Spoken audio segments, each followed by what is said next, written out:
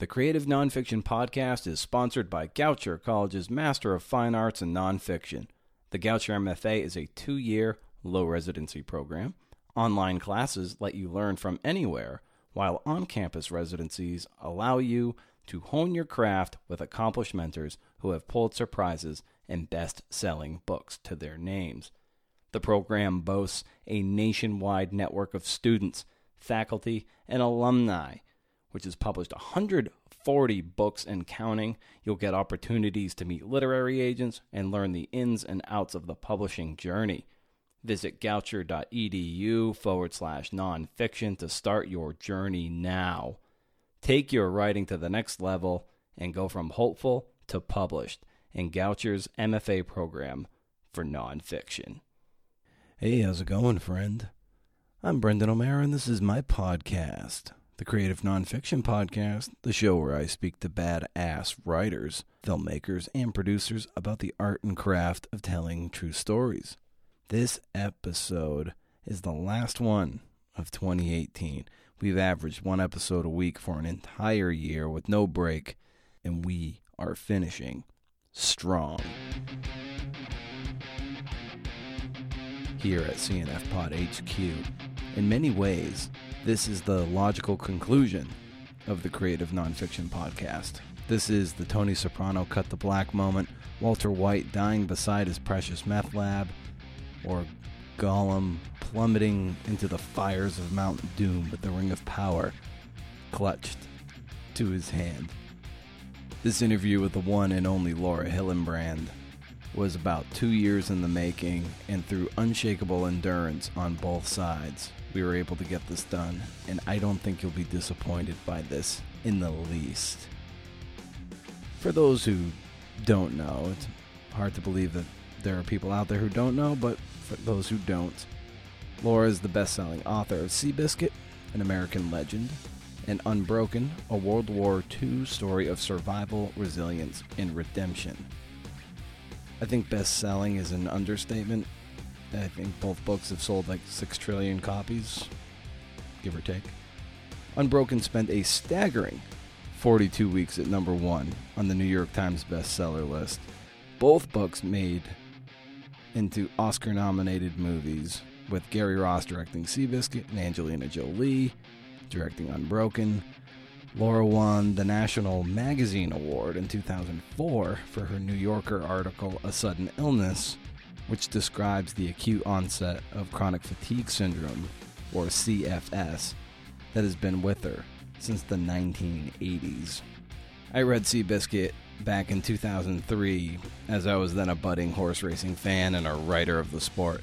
Naturally, it was a titanic influence on how I approached the writing of 6 Weeks in Saratoga. I read Unbroken in 2 days when it had come out. I couldn't put it down. And the true irony of that book is that if it were anything but a nonfiction book, you'd say it was too unbelievable. Written as fiction, nobody would buy it. But when you realize this actually happened, and you peel through the endnotes, and then you realize that Laura wrote the book under the worst of circumstances, it makes it all the more epic in scope. If you haven't subscribed to the show, be sure to do that wherever you get your podcasts. And if you dig the show, please consider leaving an honest review over on iTunes, like this one, left by Cricket666. I've been binge listening Brendan for a few weeks now at work, and I finally feel like part of a group. Okay, I know, they don't know I exist, but knowing they are feeling the same way I am is comforting. As a new writer, there is so much out there that you don't know.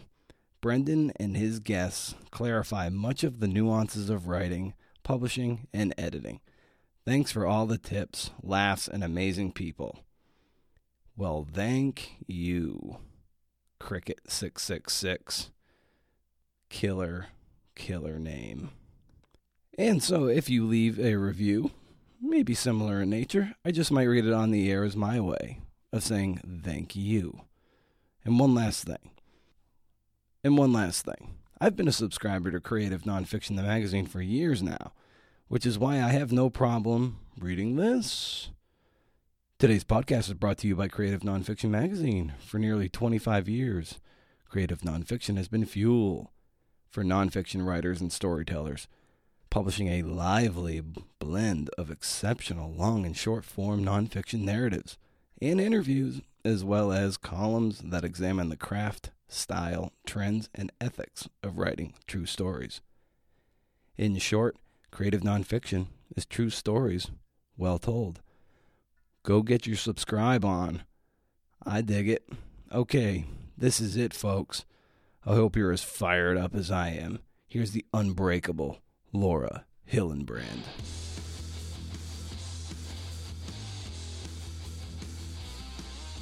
Cross-country was quite literally life-threatening for you.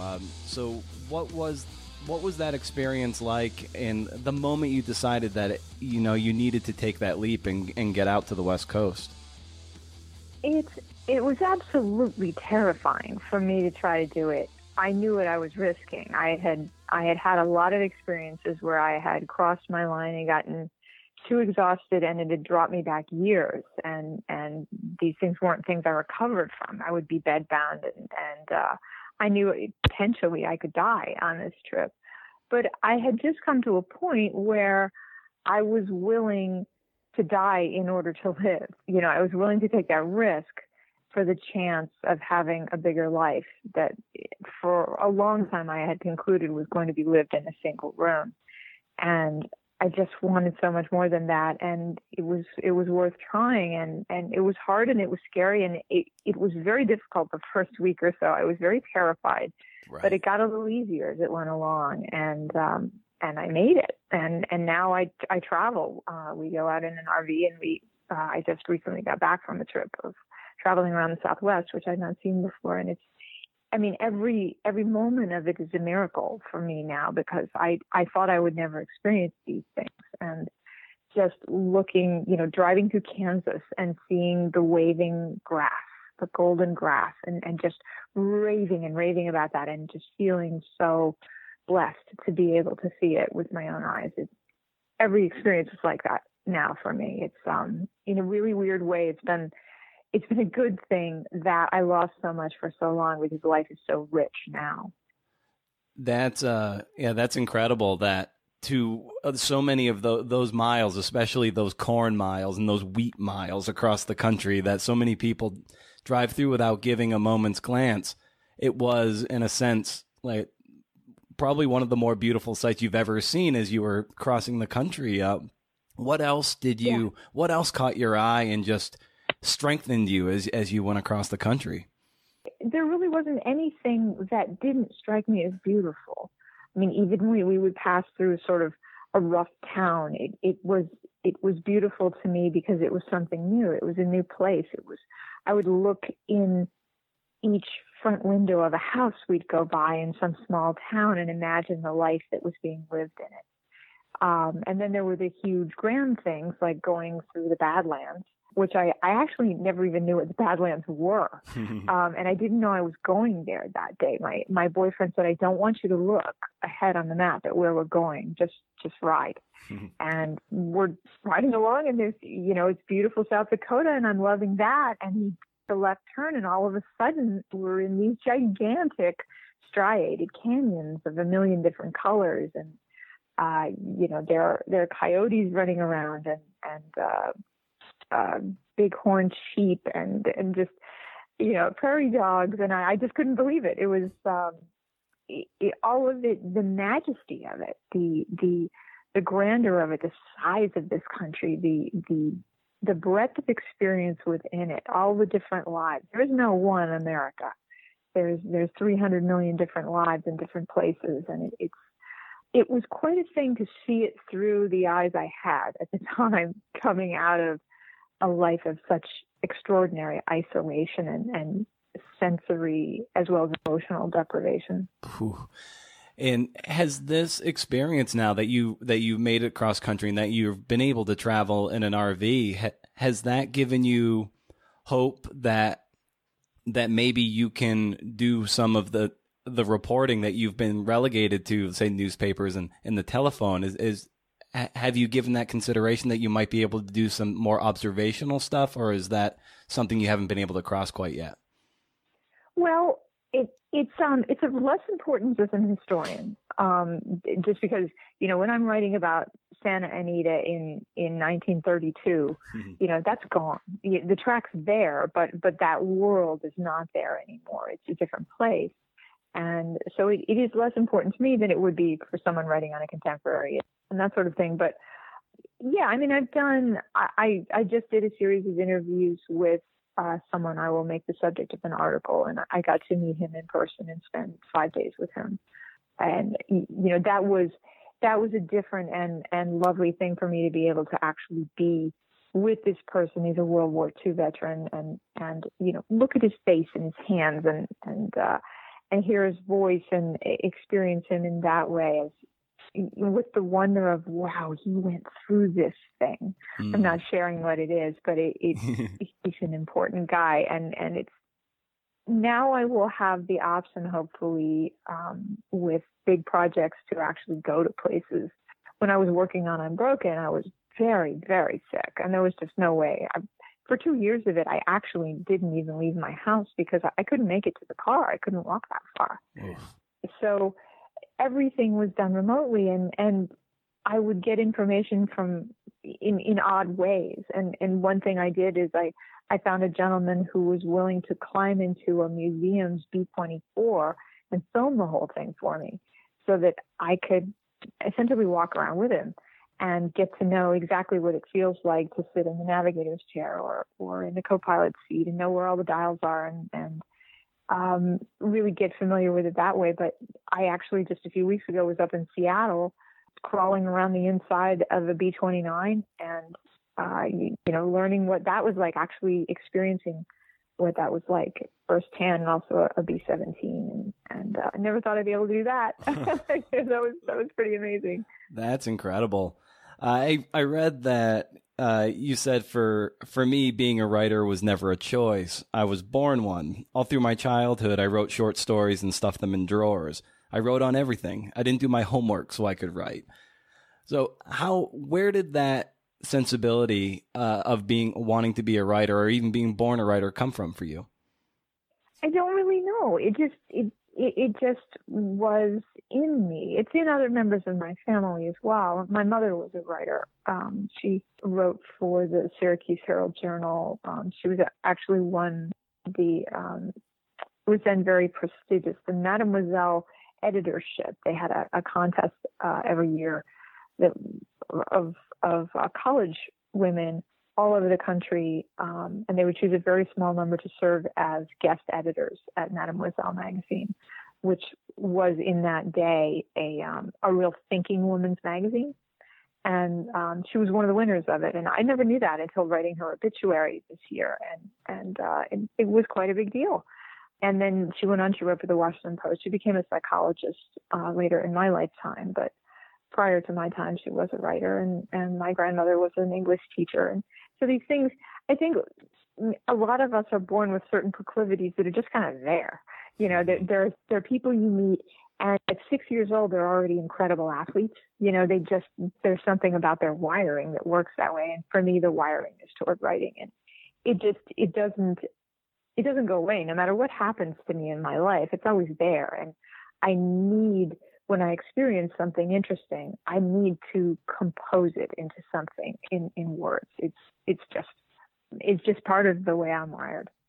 When you were younger too, you've said that it wasn't a terribly happy family to be around. So oftentimes you would be out at the farm with horses, out in the woods, looking for arrowheads or Civil War bullets. A lot of contemplative time, I imagine, and being of the writer's sensibility and writer's taste. Like, what were those moments like for you, being outside in nature by yourself and thinking? I've talked a lot with my next older sister, Susan, about this, because she and I were the closest she's the closest to me in age. And we used to go out and do all that wandering, and we would separate sometimes and do things. And for me, as well as for her, it was a way to broaden the imagination, because you would automatically be seized in fantasies, in stories you would make up for yourself. There was ancient trail. I mean, it's thousands of years old through this wood that is over our main pasture up there. And I used to walk that trail and look down at the valley below and imagine that I was a Union soldier looking down at Confederate soldiers, or that I was a Native American and there were cowboys down below. And I would write a whole story in my head about it as I went along. And everything was like that. It's something that my sister and I lament now in terms of the lives of children today, because they are so scheduled. They are so regimented within a certain scaffolding of their lives that they don't get that time that she and I had to just wander and let your imagination go. And I treasure those memories and the fact that I had that privilege to do that. And she's the same way about it. She's a very creative person, and we both credit being able to do that and having that environment in which to do it. At what point did you realize that, of course, you're crafting fictitious stories in your head at that time. At what point did you realize that you were gravitating towards telling true stories and being historical journalism, narrative journalism of that ilk? I think probably I was always thinking about that. There's just no real venue for that when you're a kid. Mm-hmm. You're doing more fictional things, but I used to read American Heritage magazine as a girl. My father got it, and I think there was a little bit of trying to please my father, to win my father and get his attention, because when we went to this farm, which was a very, very important place in my life, he was a lobbyist. He was a very, very hard worker, and he would go up there on the weekend. He would just unwind, and he would read history. That was all he did. I really don't remember him doing anything else up there. And I knew it pleased him that I read history, so that's what I would do. He was interested in the Civil War, so that's what I became most interested in. And of course, we were living. It effectively is on the Antietam battlefield, in a house that was used as a hospital during the war, during that battle. And so the history was all around me, and it was real. It was three-dimensional. These were the I'd grasp the doorknob on the house and think, did Abraham Lincoln touch this? Did he come visit this house when he visited the battlefield? Things like that. So I gravitated toward that, and I enjoyed it. I loved history. I loved how it would inform the present, how you would see the whole world differently when you knew what had happened in it before you were there. And so it was kind of an easy thing. There was no hard decision to make about that. I don't know that I'm cut out to write fiction, and maybe someday I'll try, but I do love dealing with the real and what you learn about real people by looking at the lives of real people and what they go through. It has changed my way of viewing the world in a dramatic way. Yeah, you once said that, I think if I had been writing fiction where the work is entirely dependent on the writer's creativity and the potential directions the narrative might take are infinite, I might have frozen. So was it a matter of like the boundaries of true storytelling at least gave you that wireframe within to work? Yeah, I do. To use the word scaffolding again, I do love the scaffolding of history, where you have all of these facts about someone and you have a narrative arc, and then you go into that and you research and research and research. And everything I write is, I don't embellish stories in any way. Everything I write is something I've gotten from if I can get a corroborated source, but definitely a source. And I follow every tangent and try to chase down every detail I can get, so that I can make it read like fiction, but have it not be fiction, and put the reader there with the person by making them as vivid as possible. And I really love being able to count on the facts in there. There's a lot of creativity that goes into writing nonfiction, because you need to make a lot of choices in terms of where you start, how you tell a story, what you include because it's relevant and what you don't include because it's not. There's a lot of choosing to be done. And that's enough for me. I don't need to make up a whole story from scratch and have to choose every single thing. I do think it would be too many options for me, at least right now. But someday I probably will try it to see, because I did do that a whole lot when I was young. I would write a lot of short stories when I was growing up. And as you were growing up and having that reader-writer taste, who were you reading at that time that inspired you and emboldened you to want to pick up the pen and sort of carry on that mantle? I had a funny childhood. I had an odd childhood. My family was an unhappy one, and things were kind of falling apart a bit. And there wasn't a lot of childhood kind of things. I didn't read children's books. I didn't watch children's TV, things like that. I tended to read whatever was around. In terms of other writers, the first person I remember would be Laura Ingalls Wilder. I very much loved her books. And wanted to write like her and wanted to recreate a world the way she did. She was probably the first really influential person. As I got older, as I got to high school and beyond there, I discovered Tolstoy. I discovered Hemingway, who was very important to me. I actually just went to visit his grave. Oh, wow. Yeah, that was wonderful and beautiful. And Edith Wharton and Jane Austen and Fitzgerald. Those were the big ones and remain the big ones for me. Those are the authors I keep going back to because when I read a book by them, I fall into the rhythm of their language. And for me, language is musical. It's not about grammatical rules and things like that. It's about a certain music that comes out of it, a balance that's almost mathematical. They have such gorgeous rhythm. They know exactly what they're doing. They write these perfect sentences and perfect paragraphs. And so I read them and I'm a better writer for it, because it's just influential. Even without you thinking about it, it's influential. And because so much of your illness makes it very challenging for you to read, at least it did. And I don't know if that's still the case, but the not being able to really focus because of that vertiginous feel, that dizziness. You also listen to a ton of audiobooks, so that your writing it lands on the ear very well. So how influential has listening to audiobooks that lent that sort of musicality to your own prose? That's a really good question, and I think it has been very important. It was something I did out of necessity because I have vertigo, and people often think of that term as meaning they get dizzy with heights and things like that. That's not what I mean by vertigo. I mean that everything around me appears to be moving all the time, and I have a sensation of moving all the time. And one of the hardest things for me to do is to read. Which is the cruelest punishment in the world for a writer. Right. But just looking at a page, I couldn't for many years tip my head down at all. So if I did try to read, I could only read short passages and with my head up. Also, CFS carries a lot of cognitive problems that make reading difficult. I know a lot of people with this disease who can't read at all, ever.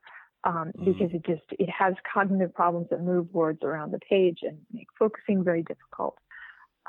So that is a challenge. I can read much better on a screen than I can in a printed book. But I haven't read a printed book in many years because it's too difficult. And what I did was I signed up for the Library of Congress's Talking Book program, which is for the blind and visually handicapped. And you can get anything. They record everything there, and they have really good readers. I've read hundreds of books that way, and I continue to read via audiobooks. And you learn something when you listen to books that way. By a good reader, you start to hear that music of the language, and you can sort out good writers from bad. Whenever I read, I think about why do I like this passage and why don't I like this passage, so that I can figure out how someone's writing well or not writing well. And a lot of it does come down to that, the rhythm and the tempo and just the shape of a paragraph or a sentence. And one of the things I started to do when I was writing Seabiscuit, I had just rewatched Ken Burns' documentary on the Civil War, and the narration of that, which I believe was done by John Chancellor, is masterful. And I began to, in my head, think my words in my brain, in his voice, how would this sound? And then I began to speak them out loud. And now whenever I write something, I say the whole thing out loud, and I can often catch things I can't catch when I read it, of how a sentence isn't working. It's too long, it's too convoluted. When you have to speak something aloud, you have to do it much more simply and with much more clarity than often writing will make you do it. You miss that when you write it down. So everything I write now, I speak out loud to myself, and often inside my head as John Chancellor. And it works really well. And I actually highly recommend that people, the Civil War series is absolutely fantastic, but it's especially well narrated, and it's written very, very cleanly, and with brief, simple sentences that convey facts very well. So it's something I did learn from doing audiobooks, from listening to many, many, many of them. It makes you a better writer. I mean, originally we told stories that way. We didn't have written language. We had spoken language, and I like to write books that sound more like someone's telling a story over a campfire. That's what I imagine. I imagine my audience is kind of gathered around the circle, and there's a fire. And how would you tell this if you were speaking that way? And so that's how I do it. In that great Will Hilton profile of you from a few years ago, he expostulates that, you're of a generation of historical narrative nonfiction writers that has eschewed pyrotechnics in voice for a more straightforward, you'll find a great story and tell it straight. And I wonder, how did you come to that style of writing versus trying to be someone who's very prose forward, like a David Foster Wallace or Tom Wolfe or Norman Mailer? Like, how did you arrive at your particular style of telling it straight and wonderfully? Thank you. It's very nice for you to say. And Will Hilton did do a lovely job with that piece. And he thought more about my writing style than I've actually ever thought about it. It just sort of is for me. It just is the way I tell a story. As an historian, I want to disappear from it. I want to not be a presence in the narrative, so that people are getting the story in the manner they would get it if they were standing there watching it happen. I don't want to get in the way, and I don't want to intrude. I think it becomes much more immediate for the reader if you just have the facts there, and you don't have the writer standing there waving at you saying, "Look at me, look at me." So I think it's best, at least to my ear, to write with clarity and as almost an invisible person in it, so that it feels as if the facts are just happening in front of the reader, and there's no one in between the reader and the story. For me, that's when people write well, they're writing that way, so that I'm there. I'm watching whatever it is that's happening, and then I can feel like, well, I didn't just read this book. I was experiencing this story. So that's what I go for. I never made really a conscious choice to do that. It just feels right. And I try to be that way also when I do interviews with people, is be non-judgmental and to be as a recessive a presence as possible, so that people aren't altering what they say because I'm a certain kind of personality. And just sort of be, look, I'll listen to you, whatever you have to say. I'm going to ask you the questions that seem like they have obvious answers, because so often you're surprised that the things you assume are true might not be. And that's how I go about it. And in the process of your interviewing, which predominantly is over the phone, how have you grown comfortable with an element of silence and not filling in that dead time with verbal static, because that can sometimes feel uncomfortable? I imagine asking somebody a question and then they might take a while to think, and it takes a while to get comfortable in that silence. So I wonder how maybe you have grown comfortable in that tension to coax out the right story, those details that allow us to so vividly live it in what you ultimately write. It's such an interesting question. I don't know that I've encountered too many people that have really stopped. I mean, there's some people who want to think about what they're going to say, and they're very careful. And I like to give the interviewee as much space as possible, in part because their mind's going, and they may think of something that is not, that I haven't directly asked, but they realize, oh, this should be part of the story. And the best stuff you get in interviews is the stuff that you didn't think about asking beforehand because you didn't know anything about it. When I was writing Seabiscuit, I was interviewing this ancient horse trainer over the phone. He's sitting over a bowl of soup that got completely cold because we talked for so long. And I'm asking him questions about Seabiscuit's trainer and things like that. And he's telling me about 1928. And then he just says in passing, that was the year the mountain of manure was hit by a flood down in Mexico, and it crashed into the grandstand and knocked it down, and it washed out the barns. And then he's like, well, that's neither here nor there. And he goes on talking about what I asked him, and I'm like, wait a minute, back up. And so he tells me the story about this night. It rained like 11.5 inches in one night, and this flash flood came, and they had a gigantic mountain of manure behind the barns at this track in Mexico. And this flash flood hit it, and the whole mountain of manure moved, and it was 20 feet high or something. And it did knock down the grandstand and the barns. And the grooms ran through and opened all the doors and shooed the horses out, and the horses all ran into the hills. This is in Tijuana. And for quite a long time afterward, the very impoverished locals in Tijuana were riding around on $1 racehorses that they caught. And so he told me the whole story, and he was like, no one's ever asked me about that. I haven't thought about that since way back then. And he was a young guy there at the time. So I called all of my sources who had been at Tijuana around that time. Like, do you remember a time when there was flash flood and a mountain of manure hit the grandstand? They're like, oh, yeah, I was there. And so I got several of these old guys to tell me more details about the story. And then I looked up weather records and things like that. And it turned into this whole big thing because this ancient gentleman had paused and just muttered something about this. And, I kind of let him talk. And that's the beauty about these interviews is the stuff you don't expect. And you do need to give them space to tell those things.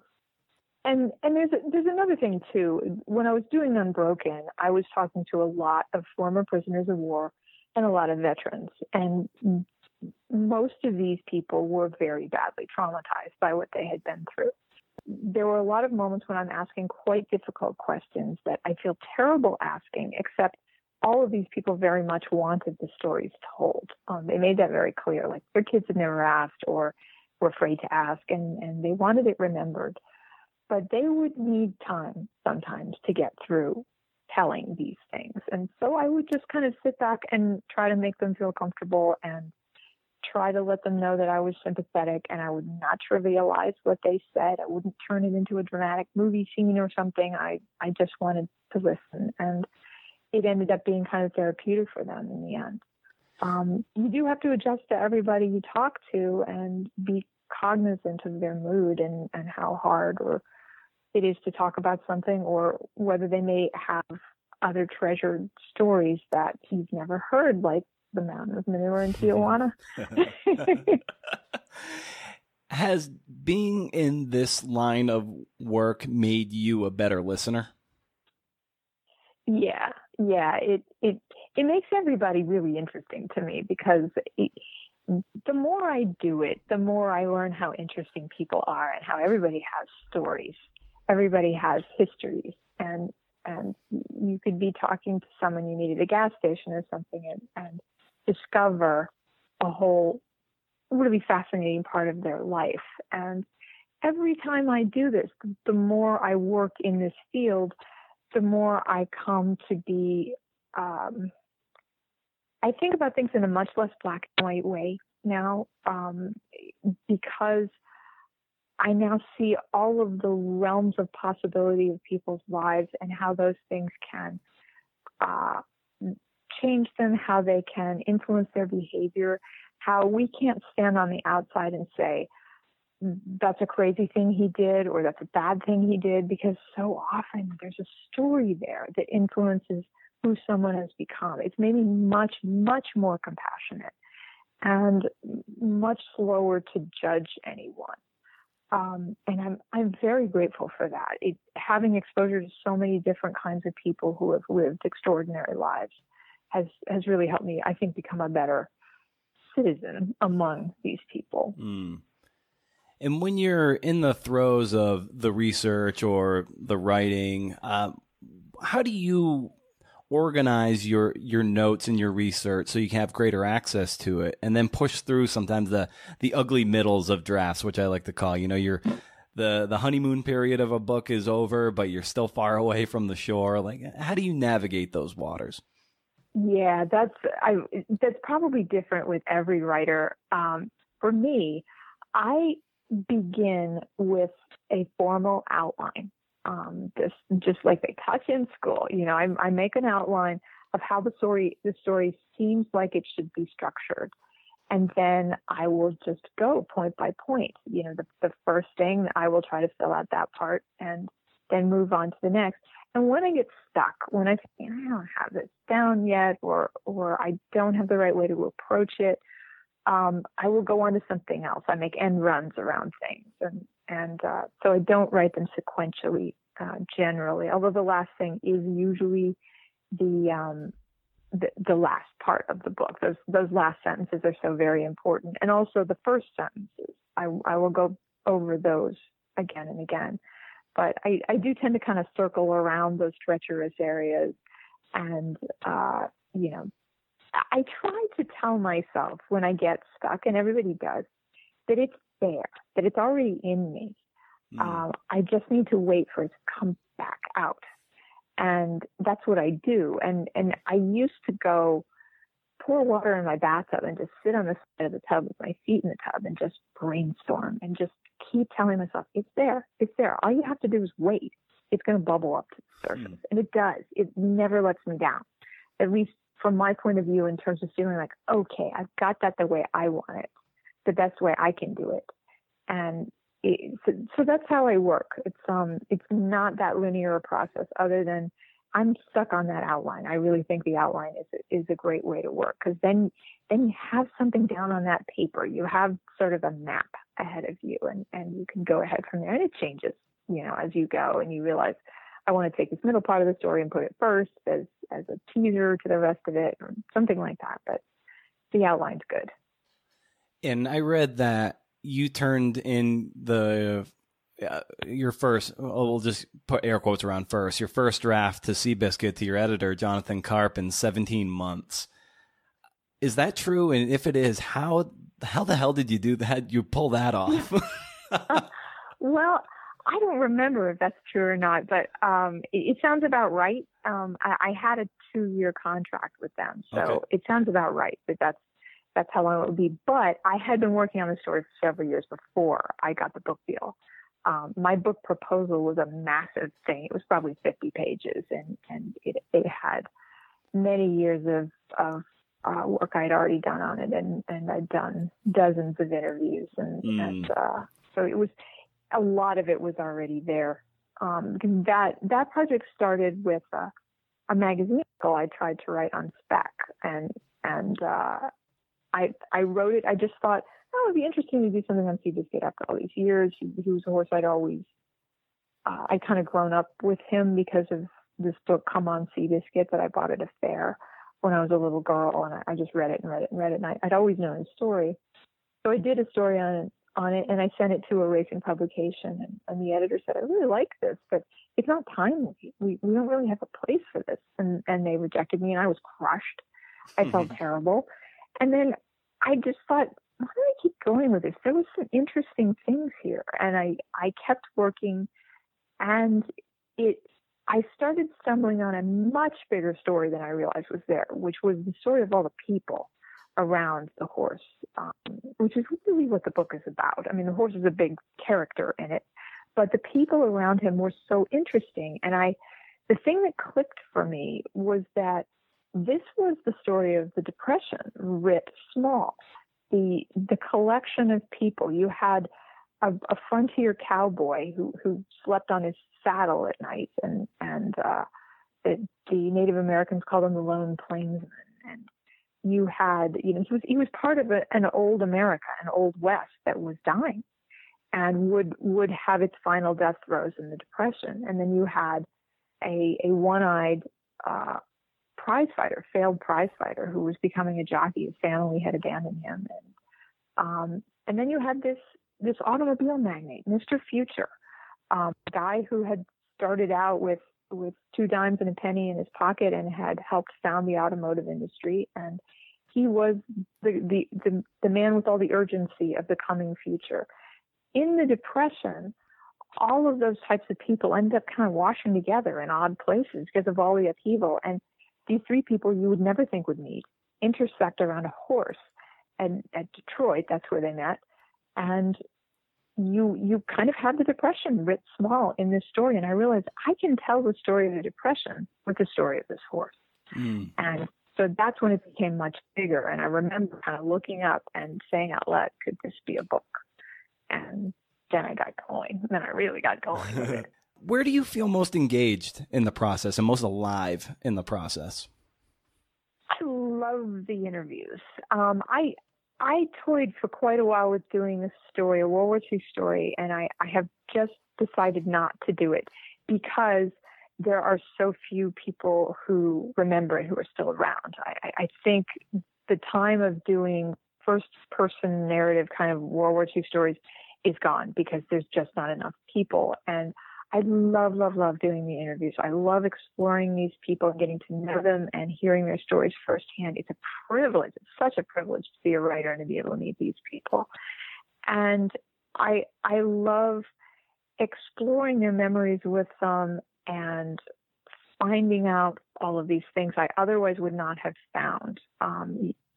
There's a lot of material that's available in archives and things like that, but they often you'll hit a dead end with them. But with a person, you often don't hit a dead end for a long time because they know people and they have a lot of different stories and you can really explore them. So I love that part of it. The writing is alternately really a pleasure and a total agony.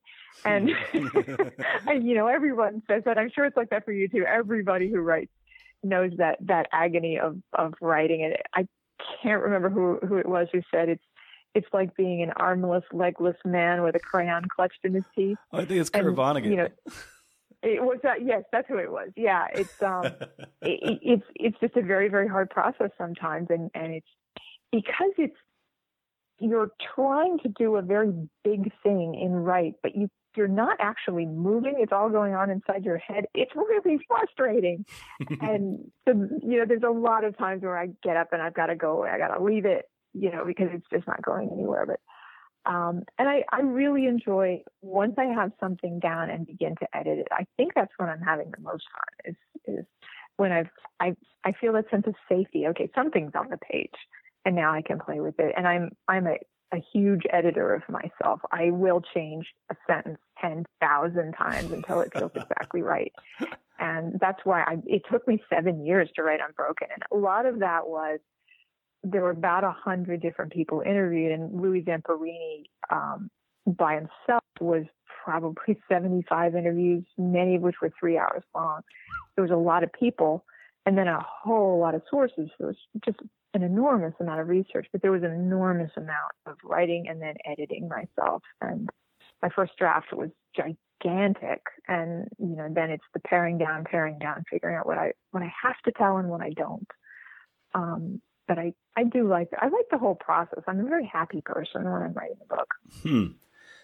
And how, when you're in the throes of a process of that nature, what is your typical daily routine around the writing? What rituals do you have in place that kind of primes the pump and gets you checked in with yourself so you can attack the work with the kind of rigor that you talk about? I'm not very regimented in that way. it's kind of whatever I feel at a particular moment. I can remember a lot of days with See This Get where I would wake up and the writing would just be starting in my head. I would just have some scene in my head and like, God, this is the way I can write it. And I would just jump out of bed and go straight to my computer. And sometimes dusk would be falling and I would realize I still haven't dressed because I've been working all day. I completely lose my sense of time when I'm writing. I go so far deep that it's just me and the words and the story and nothing else. And so I very often lose track of huge amounts of time when I do it. But it's just kind of what I feel on a particular day. And with the first two books, my health was such a huge thing that I had to work around that. And it would be whatever my body would grant me that day. And some days I was strong enough to do interviews. Some days I wasn't. I always could write. When I had very bad vertigo, I would just lie in bed with my eyes closed and a pad and would just write without actually looking at what I was writing. The words would be going, but I would open my eyes and I would have written all over my own writing because I wasn't looking at the page, but it was there. I'd be getting it down. There was a lot of trying to work around what was happening in my body at the time, which was pretty disastrous during Unbroken. I was quite sick. But so I don't have a schedule, and it just, sometimes I'll just be like, I got to go right now because I got to write. I would just be forming things, and I walk around with my cell phone, and there's a notes section, and I'll just have an observation, and it's got to go down there right now, and I just read it out. I say it out loud into the phone, and then it's there, and I've caught it. Because these things do go away if you don't catch them. Yeah. And with your illness, is it a lower hurdle to jump over these days, or can it still be every bit as bad as it was during Seabiscuit and Unbroken? I am a whole lot better. I have really made great progress. Moving to Oregon was a great thing for me to do. I was stuck in Washington, D.C. From when I left college to, other than 2 years in Chicago, all the way until 2015. So that's 1987 to 2015. And Washington, I love Washington. It is a really, really beautiful, wonderful, interesting city, but it has horrendous heat and humidity. It's one of the most humid places in the United States. Yeah. And heat's really hard on me. And I would just be stuck indoors basically from May to September because I can't handle it. And out here, there's almost no humidity in Oregon, and the weather is extraordinarily good. It's really nice, and I'm surrounded by beauty. I'm surrounded by natural beauty, and I didn't have that in DC. I'd be looking out at the dumpster or something, and here I'm looking at two mountains, and just have a lot of open space and a simpler environment. Which, with CFS, you need less busyness, especially with vertigo. You need, not crowds of people around, not a whole lot of noise. You need kind of openness and space to make your brain work best. And out here, I'm rural, or largely so, and there's a lot of, I can look 60 miles away, at a mountain, or 30 miles away at a mountain. And when I was living in DC, I was living in Georgetown, and I could look across the street, and that was as far as I could look. And it does bring peace to my brain. And I've been working with a physical therapist out here, and I'm just much stronger. I look like an athlete now, and I can just do much more than I could. It's still a presence in my life. I still go through bad times with vertigo. My stamina is not great. My strength is as good as an athlete's, but my stamina isn't great just because of the way the disease works. Oh man, that's such good news to hear. Oh, it's. I didn't think this ever would happen, and I now think I will get all the way back one way or another. So I'm fighting for that. I get better every month. It's still, I'm definitely still not well, and there's things I still have to pay attention to, like heat. I can't be in a hot restaurant or something like that. That becomes quickly dangerous for me. I know there's a line there. And I'm not normal, but I'm so much better. And you could spend a day with me and not know that I'm sick. But but there are definitely times when I'm really feeling quite bad. Yeah. But it's a lot better than always feeling like, I got to tick through the next 10 minutes to try to survive. Well, I've got if you have the time, I have two more questions for you, if that's okay. Sure. All right. Sure. So one's riding and one's horse related. So with what is that kind of sound in your brain that goes off when you've got your teeth latched into a good story? Like what has to be in place for you? And then you all of a sudden know, like, oh, here we go. There's momentum. There's something here. I'm diving in. Yeah, I've gone through that question a lot because I've been looking for the right story to tell as the next story. And after Louis Zamperini and Seabiscuit, that's a pretty tough act to follow. Those were incredible lives. And I want a narrative arc. I get proposals all the time from people who say, you really should write about this. And it'll be someone's interesting life where they've had a lot of different interesting experiences, but it's not an arc. It's not a story. And I want a story. And I got it with the first two books. And so that's one of the principal things. It has to be somebody that I can live with, that I can fall in love with the subject. I don't think I could write a book about a horrible person that did evil things and things like that. I don't want to live with that.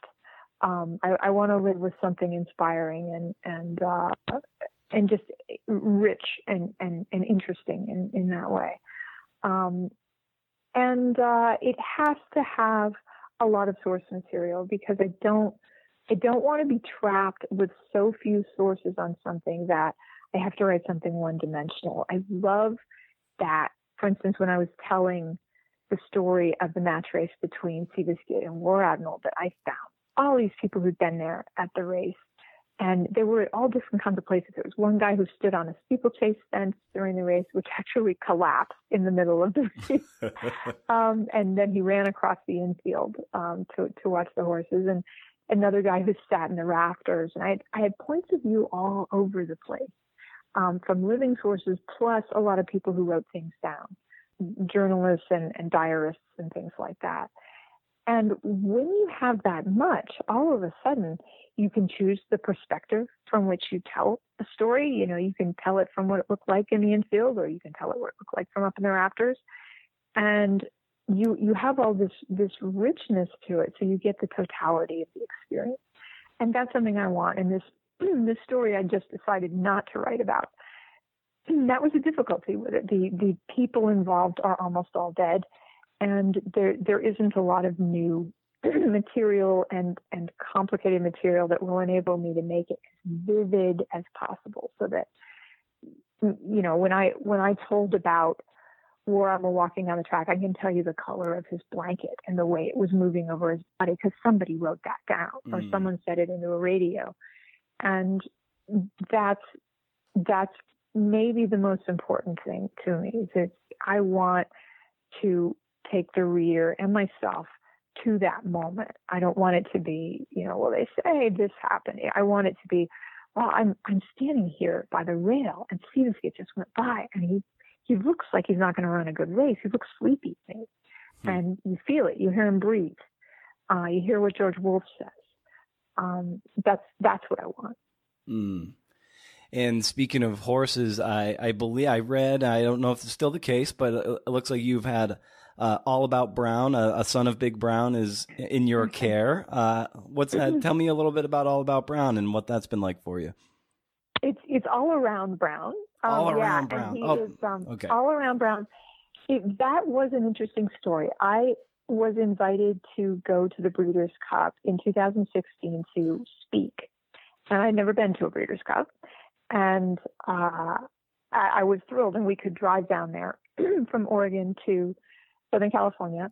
And after the races, the one thing I hadn't done in going to Santa Anita, my cathedral, this place I had written about for years and had never been to. The one thing I hadn't seen was Seabiscuit's stall. And Seabiscuit's stall is as it was back then. They tore down the wall between his stall and the stall next to it so that he could have his pony live with him. they were such good friends, and it was a big old horse named Pumpkin. So they made this giant stall, and they've left it as it was. So there is this giant stall in barn 38 on the backstretch, and I wanted to see it.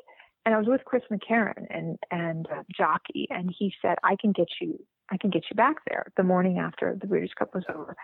So he got us in, and we went back there, and I looked at the stall for about 2 seconds before the horse in it stuck his head out and was just all over me with affection. He was the sweetest horse, also stunningly gorgeous, but just, he was lonely, and he lay his head in my arms. He nibbled on my neck, and Chris is making this noise like, don't let him do that. And I'm like, I have this feeling he's not going to bite me. And he didn't. He was just affectionate. I tried to leave. He got all sad and was sort of beckoning me back. So I went back. I couldn't get him out of my head. And we looked at his name, and it said All Around Brown. It was Mike Pipey's barn. And so I contacted Mike, and I just felt connected to the horse. I couldn't stop thinking about him. And I contacted him, and I wasn't thinking about taking the horse myself. I just wanted to make sure this horse found a good home at the end of his career. And I've done that a lot. I've bought a lot of horses away from slaughter buyers. I've done a lot of horse rescue and horse placement and things like that in my life. And so I just told him that. I said, I just want to make sure, if you get stuck, I can probably help you find a home for him. So he calls me back several months later and says, we retired him this morning. Do you want him? And, and I hadn't even seen this horse outside the stall. I knew nothing about this horse, but sometimes you have that feeling in your gut of this is meant to be. And Mike actually said to me, this is the horse will change your life. Mike loved this horse. Everyone did. He was a sweetheart. And so I just said yes, thinking like, I don't know what I'm doing here. And I hadn't owned a horse since 1984. And I'd been a very serious rider, but that was a lifetime ago. And we shipped him up here, and he's the most wonderful creature. He's stunningly beautiful and very, very smart, uncannily smart. And we are retraining him, and he loves being trained. He's bomb-proof. He's sweet. Everyone's in love with him. He's adjusted really well to Oregon. He loves his life. I have him out with some retired racehorses, and he just lives in a herd and is just completely at peace. It's been a wonderful thing. I renamed him Pants. Great. For no apparent reason, really. It just sort of came to me. We thought it was funny, and he's a very whimsical horse. So it's fun. It was through Seabiscuit that I found him, because he lived in Seabiscuit stall, and he's just a blessing to me. I just love this horse so much, and it was like he was meant to be in my life. Oh, that's wonderful. Well, Laura, you've been incredibly generous with your time today, and thank you so much for carving out an hour of your day to talk shop with me and everything. This is quite a thrill. I've just been such a great admirer of your work for so long, and to be able to talk shop with you is a thrill and an honor. So thank you so much. Well, thank you. It's been a real pleasure for me, and I'm really honored to be on your show. Thanks so much. You got it, Laura. We'll be in touch. Doesn't get better than that, does it? It doesn't. So don't even try. I'm speechless. I'm without speech, Jerry. Thanks to Laura for coming on the show. You can follow her on Facebook and go buy her books. They are rereadable, and they are master lessons in research, writing, and pacing. You can follow me and the show on Twitter at Brendan O'Mara and at CNFPod. Like the Facebook page. It's just the Creative Nonfiction Podcast. And feel free to follow me on Instagram, where I post cool audiograms of the shows, as well as stupid drawings I do when I need to decompress. Always compressing over here. Head over to BrendanO'Mara.com for show notes and to subscribe to my monthly newsletter, where I share my reading recommendations for the month, articles, and what you might have missed from the world of the podcast. It's a simple little bite of goodness to start your month. Once a month, no spam. Can't beat it. Thanks again to our sponsors in Goucher College's MFA in Nonfiction and Creative Nonfiction Magazine. And hey, Happy New Year, friend. Thanks for being on this CNFing journey with me. It was a hell of a 2018. So let's just keep it going. Let's keep doing this thing that we do that drives us mad. Here's to 2019. And remember, if you can do, interview. See ya.